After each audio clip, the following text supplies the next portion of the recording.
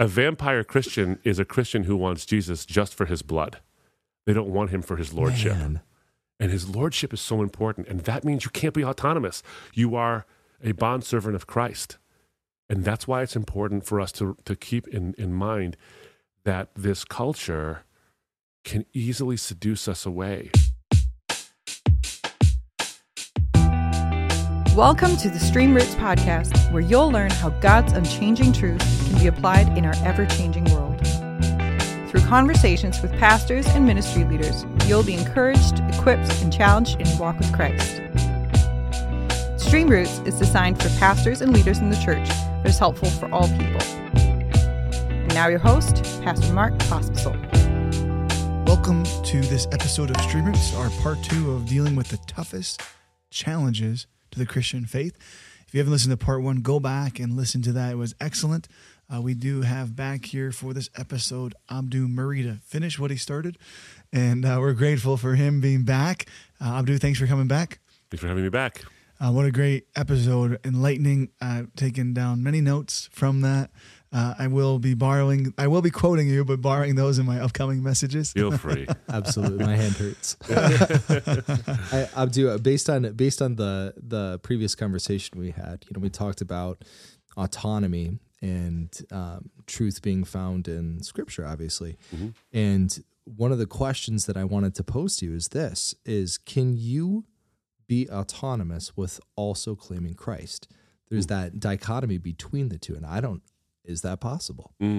So I think that's a great question. And I think that autonomy understood in the context with which I've described it, which is a cultural push and a personal push to make freedom, which is a good thing, into something more, which is autonomy, which is to be the sovereign. Autos self, nomos law, to be a law unto yourself. Interestingly enough, the Bible actually answers this question, I think, quite well. When you look at the Garden of Eden story, Adam and Eve, the story there, you see the birth of a post-truth culture in the very first people, the very first culture. So the post-truth culture, as a reminder, is a culture that elevates feelings and preferences above facts and truth.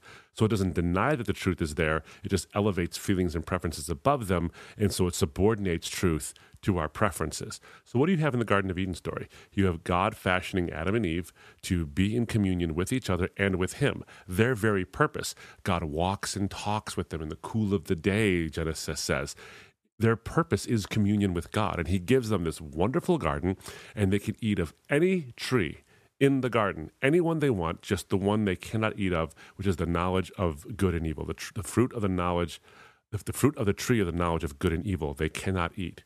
That's what it says. They cannot eat it. So, and we don't know how long they lived with that rule, and it never bothered them. They never were tempted. The Bible doesn't say. And they struggled with this temptation their whole lives. It doesn't say that. So they could have lived millennia, for all we know, before the aging process stepped in. We have no idea. It could have been just the years that the Bible records, or the Bible could be recording the years starting from the time when age began, when they fell from grace. But what happens? The serpent comes to Eve and says, "Did God really say?" Yep. And he misquotes God. And then Eve misquotes him back, misquotes God and says, "No, God said we can't even touch it." Yep. He never said that. That is autonomy. She is taking God's word, and she's actually, and ironically, she's making it more restrictive than it ought to be. He just said, don't eat it. Right. He didn't say, don't touch it. He said, don't eat it. And so she has taken upon herself, and by proxy, her husband has also taken upon himself the wherewithal to dictate to God what his rules are. Autonomy. The truth of their existence was they were supposed to be with God. Their preference was to be God. And so their preference mattered more than the truth. And that's when suddenly this fruit, which never tempted Eve before, became tempting, which never tempted Adam before, became tempting. When Satan says, God knows that in the day you eat of it, you will not surely die, but you will be like him. They wanted to be like him. They didn't want to be with him. And that was the subtlety of the truth that they murdered. They murdered the truth that they were supposed to be with him. And that's why they were expelled, because they did not want that. They wanted to be him. That's why I think the autonomous post-truth culture, the seeds of that were planted in the very first garden. Wow. And now the fruit has come to fruition now. So I think that this quest for autonomy, it's one thing to be autonomous in terms of I'm an independent person. Sure. I don't need to rely on the government or rely on a husband or rely on a wife. I get all that. That isn't the sense that we're talking about. This is the sense we're talking about is the determiner of reality, of morality.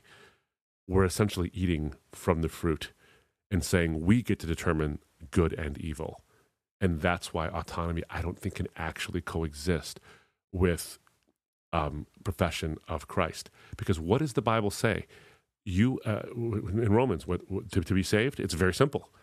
You confess with your mouth that Christ rose from the dead and that Jesus is Lord, not just Savior. I think it was Dallas Willard who coined the phrase vampire Christian. A vampire Christian is somebody who wants Jesus just for his blood. They don't want him for his lordship. Say that again, Abdu. That was good. Yeah, I wish I had thought of it. Look at you, John. A vampire Christian is a Christian who wants Jesus just for his blood. They don't want him for his lordship. Man. And his lordship is so important. And that means you can't be autonomous. You are a bondservant of Christ. And that's why it's important for us to keep in mind that this culture can easily seduce us away. Abdu Murray is easily seducible to his own desires for autonomy. Everybody is. It's not just them out there. It's Sure. us in here. Sure, yeah. And so, in fact, I would say one of the toughest challenges to Christianity is a Christian. Each individual one has their own challenge of trying to subordinate their own sovereignty to God's sovereignty. We're called to die to ourselves every day. Amen. I mean, how many times can the Bible say it? I mean, think of others as more significant than yourself. I mean, how many times does the Bible have to say, pride is the problem before we get it? And I think that a Christian is someone who recognizes that human pride is the problem, that Christ came to die for the sin primarily of pride and the desire to be autonomous. Love it. Love it. John, you're doing a great job over there. If you want to just kick back and throw off your mic or whatever, I'm that's having fine. fun. This is great. I like that. I like the subordinate our sovereignty to God's sovereignty, and that, Jesus says you cannot be my disciple unless you pick up your cross, die to yourself, and follow me. Amen. So, all right, love it. I love it. All right, so Abdu, as we continue on our discussion here and piggybacking off of last week and even what we just talked about right there, which was amazing. What are effective ways to deal with these issues that the church is facing, that Christians are facing today? How can we deal with them head on? What are some effective ways of doing that? I think there are some effective ways to do it in terms of, first, we have to recognize the principles. Once again, is to say, what are the effective principles we have to act under before as we engage people on these issues? And it goes right back to something I think I said the first time I was a guest on the show, which is Colossians 4, verses 5 and 6, where we are to let our speech be gracious, seasoned with salt, so we know how we ought to answer each person. We answer people, not issues, not objections, not questions, because those things don't need answers, but people do need answers, and they use those things to get them. So I think the first principle that underpins how we interact with people is to recognize every person, no matter how angry they are at God, no matter how much fist shaking they do, no matter how angry they are, and they equate evangelicalism with sort of white cisgendered Republican, whatever, however they do that, that person is made in God's image. And so what you say and what you do has an impact on an image bearer. And that is the primary consideration in the exchange. I guess I would say it's secondarily only to God's glory, but God is glorified in you treating one of His creation like He made that person. So yes, God's glory is the primary consideration, but treating someone like they were made in God's image glorifies God. So that's the primary goal, which means that we have to engage in as much winsomeness in our conduct as humanly possible, which I think is best done, practically speaking, through questions, not answers, not statements. I think it was George Bernard Shaw who said that the biggest myth about communication is the belief that it actually has happened. People want to hear themselves talk. And everyone's guilty of this. We want to make sure that the person gets done speaking so that we can start, as opposed to really listening and hearing someone. But if we ask questions, that's one of the best ways to get to the heart of the matter, is asking questions. Where did you come to this conclusion? Can you show me where in the Bible you see this? Or what are the ways in which you've seen the church actually equate the gospel with politics? Whatever it might be. And then listen. You might not agree, but you don't have to agree to listen. Just listen. You know what kind of a compliment that pays a person?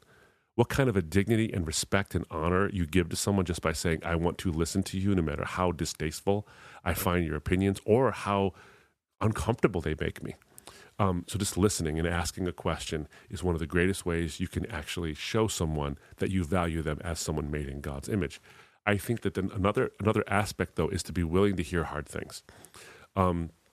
So if one of the biggest barriers, and I do think one of the biggest barriers out there right now that leads to the conclusion that maybe the Bible and maybe Christianity isn't false, but it's actually bad, is the church has not always done the greatest job with some of the issues we see today, or even in the past.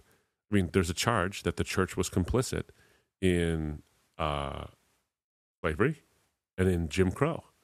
And you can't say, nuh-uh. You can't be a student of history and say that didn't happen. It did happen.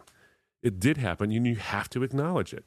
We have to acknowledge the fact that the church has not been stellar, especially of recent vintage, on gender equality.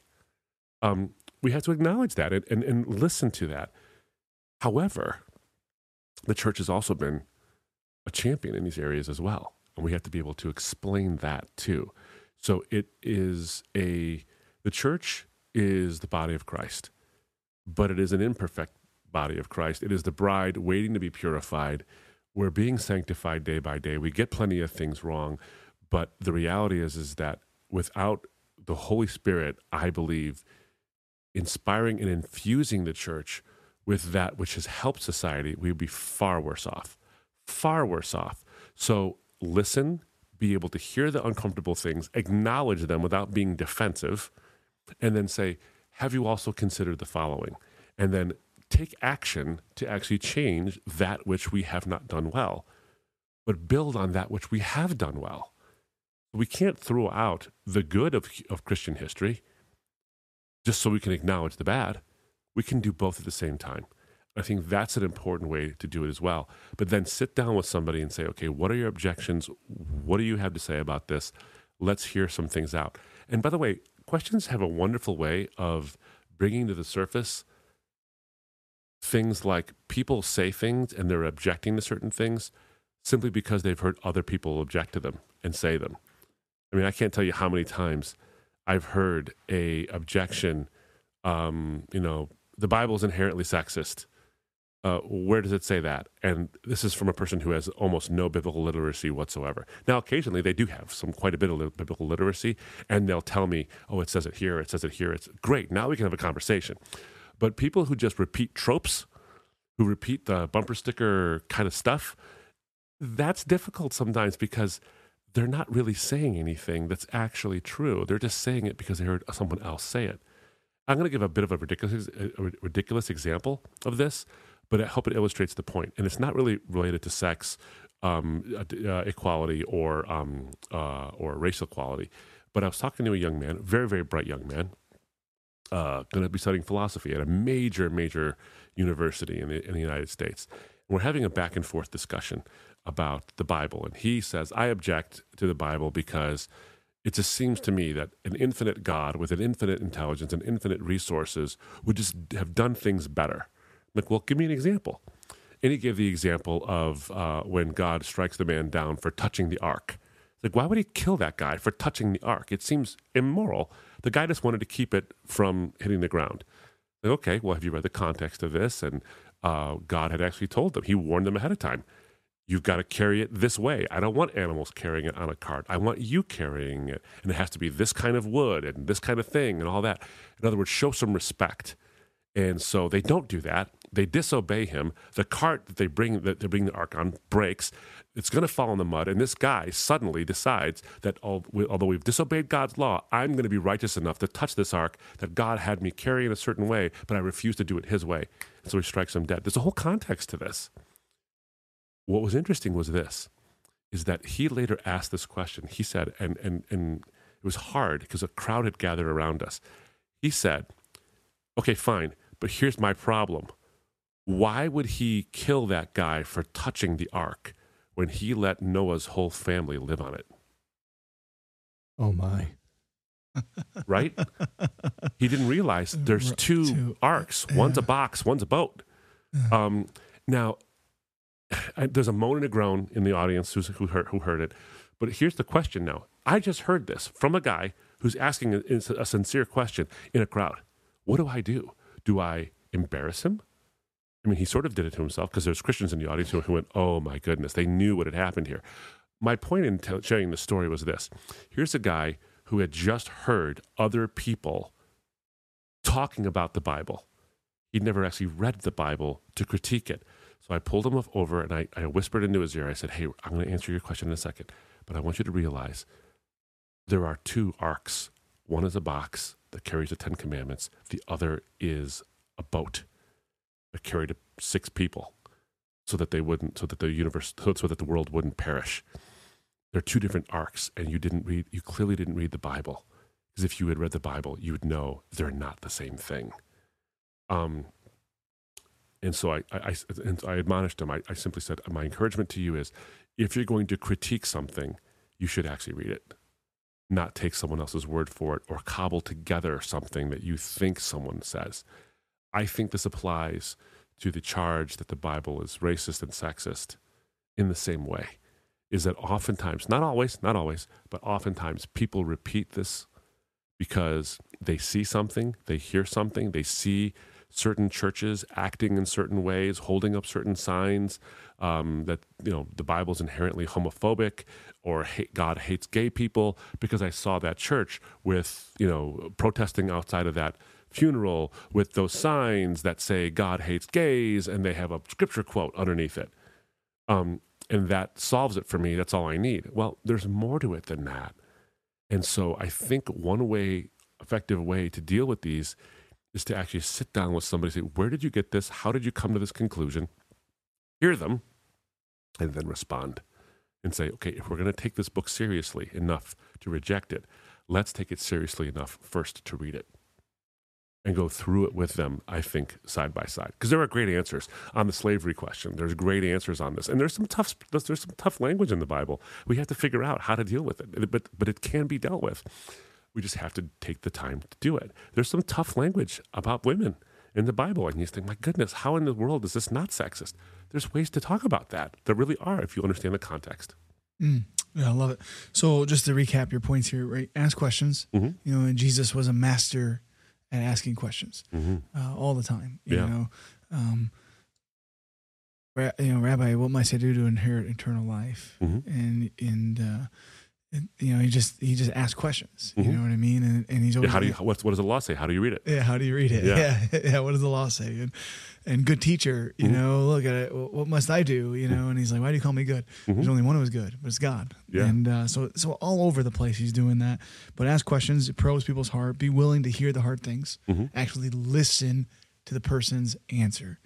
And you're not there to win an argument. You're not there to embarrass somebody. I like how you handle that. But why did God let Noah live on that one? He didn't just laugh him off. You're like, hey man, it's a whole different ark. That's a boat. There's all different things. Okay. And then the third is like, take action and build on what you can, the good things. And also if there's things that you can correct, do it. Yeah. Those are ways to handle those issues in a good biblical way of what our culture is asking. Mm-hmm. Yeah. And I think that if you have that credibility, then the answers come out of your mouth after that don't sound like rationalizations. I mean, one of the example is the Bible and race and slavery. So someone might say, well, the Bible condones slavery because there are laws about how to own slaves. The response to that is the word eved in the Bible. My name, by the way, Abdu, is Semitic. it's Arabic, and Arabic and Hebrew share the same root, Semitic roots. And so the word for slave in Arabic is abed, and the Hebrew word for slave in Hebrew is aved. It's the same thing. My name, Abdu, literally means his slave, meaning God's slave or God's servant. And this is the important part. That word can mean slave or it can mean servant, voluntary. And so what you see in the Bible actually is a system of indentured servitude that is voluntary. People are not brought into slavery involuntarily. They're brought in voluntarily to pay off a debt. And so it's nothing like antebellum Southern slavery. It's nothing like that. But because of the word slavery has such a connotation, especially in the West, anytime the word slave or a word that could be translated slave is used, we automatically equate it to antebellum Southern slavery or North Atlantic slave trade. It's not the same thing. And you see this throughout the specifics in More Than a White Man's Religion. I go into the detail about how these laws in the Old Testament don't actually condone slavery. What they do is they regulate indentured servitude, which is a voluntary affair, but they regulate it in such a way as to abolish it. The regulations actually exist so that no one falls into indentured servitude, which is why every 7 years, no matter how many debts you still have to pay, you're set free. You could have, and the year of Jubilee, if your 7 years is not up, and you just started your indentured servitude 7 minutes ago, on the year of Jubilee, you're all set free. So immediately, and by the way, this is interesting as well, is that the Bible actually requires the Adon, the Lord, or the master of the indentured servant, when the indentured servant goes free, whether he's paid his debt off through his labor or her labor, or is just set free from Jubilee or whatever it might be, the Adon is required to give the indentured servant, now freed of his obligations, of his own cattle, of his own animals, of his own property, so that he can start a life over on his own. In other words, so he does not fall into indentured servitude again. Now, that is interesting because in this country right now, we're having a debate over reparations, whether or not African Americans should be given reparations from the government, which means everybody else in terms of tax dollars, et cetera, to make repair for the damage done because of slavery and other discriminations. Now, I'm not going to weigh in on whether or not we should do that. My point is this, is that during the Reconstruction phase of the Civil War is over, emancipation is a reality, and all this. It was, I think it was W.B. Du Bois who said, for one moment the slave was free, but free to what? And then they walked into a world of the wilderness with nothing but the clothes on their backs, and they walked back into an economic slavery, essentially. Had we actually followed what the Bible says and taken something from the actual slave owners or from the Southern, the Treasury, whatever it is, I don't know what it would have been exactly, but from those who actually enslaved those folks and gave them something to start a life off with, we wouldn't even be having the reparations debate today because we would have followed what the Bible said. So instead of believing that the Bible actually condoned a perpetual slave trade where people were owned as property, if we understand its proper context, we see that the Bible allowed for people to get out of debt by working off their debt, but also allowed for freedom that led to true economic freedom and independence that avoided the problem in the first place. Had we done that, instead of shunning the Bible as a racist document, as a slavery favoring document, and realizing it's actually against this whole institution, maybe we would see things differently. Maybe we would have behaved differently in the first place. Then we see this in the life of Jesus as well. Jesus deals with ethnic differences so beautifully. I can go on and on and on about the various examples, but let me just give one quick example of the way Jesus dealt with ethnic animosity. So you have Jesus' disciples. They don't like Samaritans because they're Jews. And the Bible in John chapter 4 makes great pains to point out Samaritans and Jews don't like each other. And there's this whole animus that's there. There's a religious animus. There's an ethnic animus. There's a geographical animus. Which temple? The one in Mount Gerizim where the Samaritans worshipped, or the temple in Jerusalem? Is that the one? The woman at the well. The Samaritan woman at the well, encountering Jesus. She says, this is our father Jacob's well, not you, us. There's an us-you thing going on all over the place in that encounter. And what does Jesus do? He says, salvation is of the Jews, but salvation for the world is of the Jews. In other words, it comes from us, but it's for everyone. And he gives this Samaritan such worth and such value, and he unmasks her whole life of all the trouble she's put herself in and others have subjected her to, and then basically says, I'm the Messiah. I'm your Messiah. And she's so excited by what she's heard that she leaves her water jug there at the well. That's the very reason she went. And she runs back to a village who also reject her for her perceived moral problems. And she's so fired up that this village comes and spends days with Jesus. This village of Samaritans who hate Jews come and spend a 3-day time with Jesus, this Jewish man, and then come to believe that this Jewish man, not a Samaritan, but a Jew, is the Savior of the world. That is racial reconciliation. That is the way to do it, because Jesus affirms the struggles, but he affirms the value and says, but never compromises on the truth. That's one instance, and I give in the book, but I can give many instances of the way Jesus challenged ethnic animosities. He taught his own disciples a lesson in that story. And he taught his disciples a lesson when he dealt with a Syro-Phoenician woman as well, who said, that even the dogs get the scraps that fall from the master's table. And he says, this woman has exercised great faith. And I can go into the intricacies of that, and there's so much beauty there. Through the life of Jesus, through the lens of his life, we see that the Bible's strictures against ethnic animosity are really made true and applicable in Jesus. You go to the sex issue, the gender disparities, whether women should be lesser than men or whatever, and you see this common story. You see the story of Mary and Martha. And this one always gets me because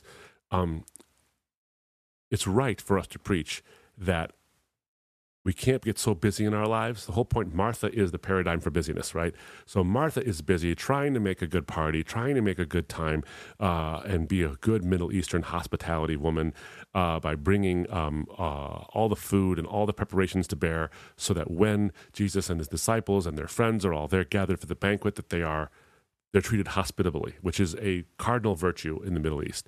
And then Mary, her sister, is over there just lollygagging, hanging out with Jesus, talking about stuff. And so Jesus says to her, Martha, you are worried about many things, but only one thing is needful. Mary has chosen what is better. In other words, pay attention to Jesus. Stop and smell the roses. Don't be so busy that you don't, spend time with the Lord. That is that is the lesson we normally get out of that story. And it's the right lesson. It's a good lesson. It's valid. The scripture teaches it. Here's a subtlety we miss. Mary, Martha's sister, and Martha were, as women in the first century, denied an education. They were denied an education. And the phrase the Bible uses specifically was that Mary sat at Jesus' feet. That is a phrase that was meant for the students of a rabbi, given to men who were bestowed a great honor by getting an education from a renowned rabbi. So it's an honorific to sit at a rabbi's feet. Mary chose her own free will. She was not forced to the education. She chose it. And Jesus said, you have been denied your free will of an education. You've decided to exercise your free will. And because you are such an equal to every man who is entitled to sit at my feet, I have given you this. And then when Martha basically says, Jesus, I'm in the kitchen. A woman's place is in the kitchen. Put Mary in her place. Jesus says, she has chosen what is better, her own free will, and it will not be taken from her. Martha, not even by you. Get out of the mentality that you are second class, Martha. This is better. Use your free will. Jesus gives her that free will. He acknowledges her free will, but as the creator of women, he's the one who can actually not only give it to them, but then vouchsafe it in that expression of education. That's just a small example of the way in which Jesus vaunted women to their rightful places equal to men in a hostile culture that absolutely, way worse than today's culture, denigrated women as second-class citizens. That's why Michael Kruger, Michael Bird and others have pointed out that the first century church was comprised of women and children in the majority. Not because Jesus is sexist, not because the Christian message was a sexist message, but because it was the exact opposite of that. They had enough sexism from Roman paganism and the sort of a Pharisaical Judaism of their time. They had enough of that. What they saw in the biblical Judaism of the first early church was an equality for all women. The same Bible that made Deborah a judge over men, that made Huldah and others prophetesses that spoke on behalf of God. Ruth and Naomi and Esther, heroes of the faith. They saw in this Jesus someone who actually championed the rights of women. That's why they flocked to Jesus. In fact, it was the Romans who made fun of the Christian faith as a religion meant for women and children. Not because it was sexist, but because it was the opposite of that. So the charge cannot be laid at Jesus' feet. Can it be laid at our feet that we have not acted in equal ways towards women? I think the answer is probably yeah. But we cannot lay that at Jesus' feet. And so we ignore him at our peril. And I think that this society would be so much better off if we just followed what he did and what he said. I agree wholeheartedly with that. We would just do what he says. Yeah. If we followed him and did what he said, everything would be fantastic, wouldn't it? Yeah.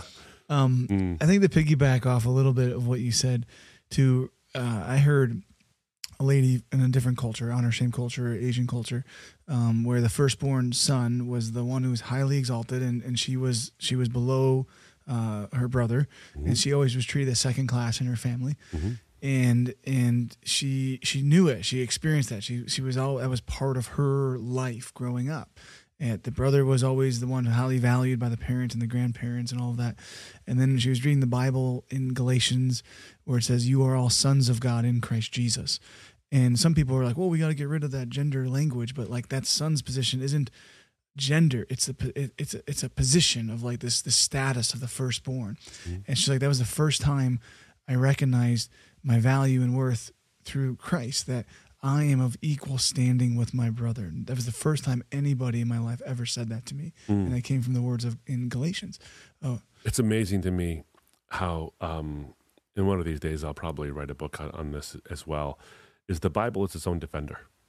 There's plenty of extra biblical sources to talk about the truth of the Christian message, but I remember I was at a, that's a good story, Mark. I mean, I remember I was at a university, and a young lady was at the microphone of African descent. I believe she was Somali, and she was Muslim, although it's interesting what she said.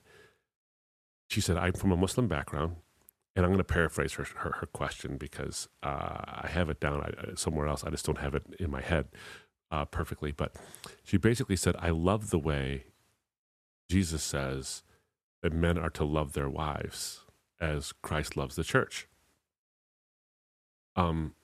And she was wrestling with the way the religion of her birth treats women as second class and maybe even property in some ways of men, like, because they can marry up to 4 women and this kind of thing. And she didn't like that. She doesn't like the polygamy of the religion of her birth. So she said, "I love the way it says this." And she wanted to know, could she be a Muslim and a Christian at the same time? And I said, I want to come back on something, is that you love the way that the Bible says that men are to love their wives as Christ loved the church. There's another phrase to that, and gave his life for it. Men are to give their lives for their wives. And so it's not a matter of my authority is given to me so that you submit your life to me. My authority is given to me so that I submit my life to you. I've been given authority that is self-sacrificial authority, much like Christ, who had authority over all things, gave his life. That's self-sacrificial, and that's the cause of Christ. The reason why you can't be thus and such and a Christian of various religious beliefs is because all other belief systems essentially say, if you do enough good things, you can earn heaven. The Christian faith says God knows you can't earn it, and so he sacrifices his own son so that he can pay the debt you owe. And that is self-sacrificial, which is why Jesus says, do unto others as you would have them do unto you. There's other versions of that. Islam has a version of that. The Hindus have a version of that. The Buddhists have a version of that. Atheists have a version of that golden rule. The reason why the Christian message is unique in the way it says it is because it doesn't say, do unto others so that they will do unto you. It doesn't say, do unto others good so that they won't do bad things to you. The first one is self-seeking, do good things so good things happen. The other one is self-protective, do good things so bad things won't happen. Jesus is self-sacrificial, and he says, do unto others as you would have them do unto you. In other words, do good things to others even if they never do good things to you. Don't be self-protective. Don't be self-seeking. Be self-sacrificial. And that's the fundamental difference in the Christian faith. And I think that these questions about equality, these questions about justice, these questions about fairness, they lead us inexorably to the person of Christ, who says to a Samaritan woman, who says to a Roman centurion, Samaritan woman has no power. The Roman centurion has all the power. He says, your faith can make you well. He gives it equally to everyone, the powered and the powerless, the Jew and the Gentile, the male and the female. And I think if we can recognize this beauty of the Christian message and really get into the words and the life of Jesus, and we read all the other words of the scriptures through the lens of the life of Jesus, I think that we'll have much more winsome of a witness and be able to answer these extremely tough questions. Love it. Absolutely love it. It's like you should write a book. I'll get on that. Oh, wait. I already have. Well, thank you for that.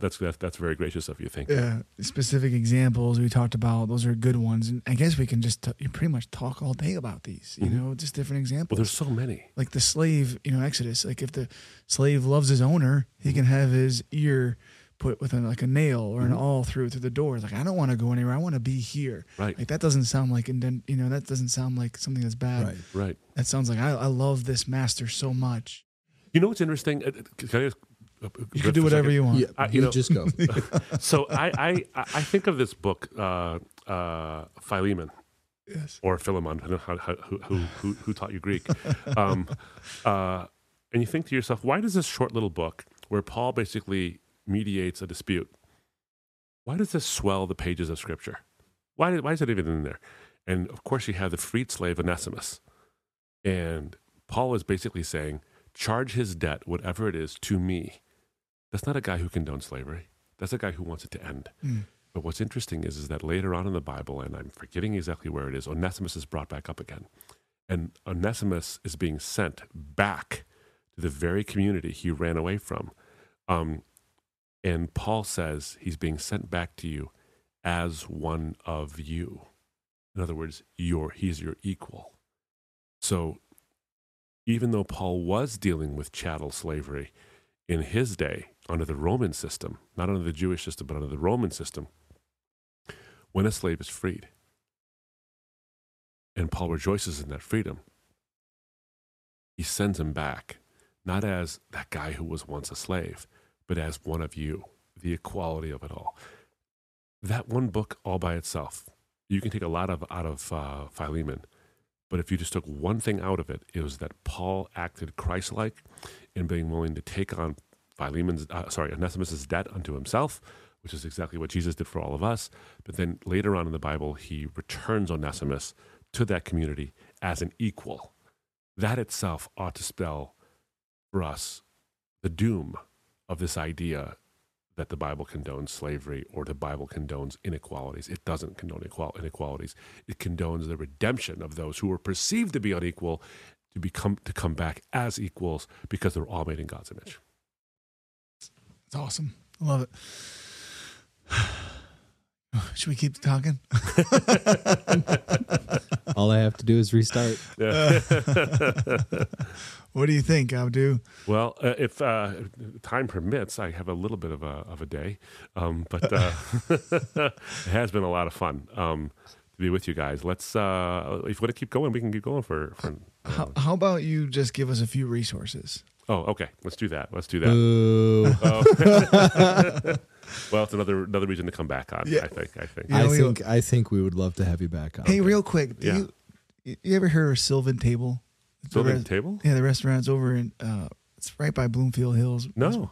I'm gonna get you a gift card for there. If you Oh, all right. Well, it's like a farm to table restaurant. All right. So just for your time here, just wanted to just a little benefit. Hopefully you'll come back. You got to come back to get it though. That's I just got all excited and you hooked me in, and I think I may have said yes on the air before you decided to bait and switch me on that one. You should have been a lawyer. You ever hear that there's the 5 love languages? Yeah. Gary Chapman. Gary Chapman's 5 love languages. I think he missed one. Sarcasm? Food. Food. Food. That's like my. I think food is a love language. And I actually believe that. I actually believe that food is a love language, and I speak fluent food. Oh, good. I like that. Yeah. Okay, I'm gonna get you one, but you don't have to come back, even though we want you back. No, it'd be a pleasure. It'd be an honor to come back. Courtney and I often say that sarcasm was often missed as one of the love languages. I can see that. I can see that. Depends on who you're talking to, of course. Oh yeah, right. Oh yeah. But as far as resources go, obviously, in a self-serving way, I would say look for More Than a White Man's Religion. I think a great book, by the way, for how to have hard conversations is it's more of a how-to than it is a substantive. In other words, here's the answers. It gives you how to have conversations. It's called Tactics by Greg Koukl, Koukl. And he goes through a game plan. In fact, I think the subtitle is A Game Plan for Discussing Your Christian Convictions. So a great book on that as well. Books by Michael Bird or Michael Kruger on early church. Michael Kruger's got some really good stuff. Yeah, he does. He does, in fact, have some really great stuff. John Dixon is another guy who's got some really good stuff on early church and history. He's got a book called Saints and Bullies, where he talks, it's through Zondervan. It's about dealing with the fact that the church hasn't always been great, but it has been great at some points too. In fact, I was thinking about a resource, but a quote actually from a guy named Marcelo Pera. Maybe this will wrap up everything neatly. Marcelo Pera is an atheist. He's an atheist Italian philosopher and I think he was Italian senator for a while. And he wrote an essay about how Christianity is necessary to European identity. And this is what he says at the end of it. He says, have the concepts of liberté, égalité, and fraternité, liberty, freedom, liberty, equality, and brotherhood. Have these concepts by any chance been invented by Madame Mallard, who is this pretty French actress who stands up like in the French Revolution and says these words? Or is it rather the case that the pretty French actress recited in her own way lines read, for example, in the Gospels? Does not this old-fashioned booklet teach that men are the Son of God, created in his image, and therefore free, equal, and united by the same destiny? True, he says, it took a long time and many troubles and tragedies to understand this message, but that means that the Enlightenment was late, not that it was new. In other words, all these ideas from the Enlightenment and our outrage today are not really new ideas. They're just late. But they're borrowed from this, what he says, old-fashioned booklet of the Bible. So I look at those resources we talked about as places to find this kind of material, because I think that the non-Christian world does recognize that the liberté, égalité, and fraternité are gospel ideas. Love it. And if I can recommend another book too, which I love that quote, I'm going to go back and listen to it and write it down. Confronting Injustice Without Compromising Truth is a really good book dealing with various authors have that each issue going on today and how to confront injustice without compromising the truth of what the gospel teaches, what the Word of God teaches. Actually, pretty much what we discussed here, how the Bible has the answers. God is a God of justice.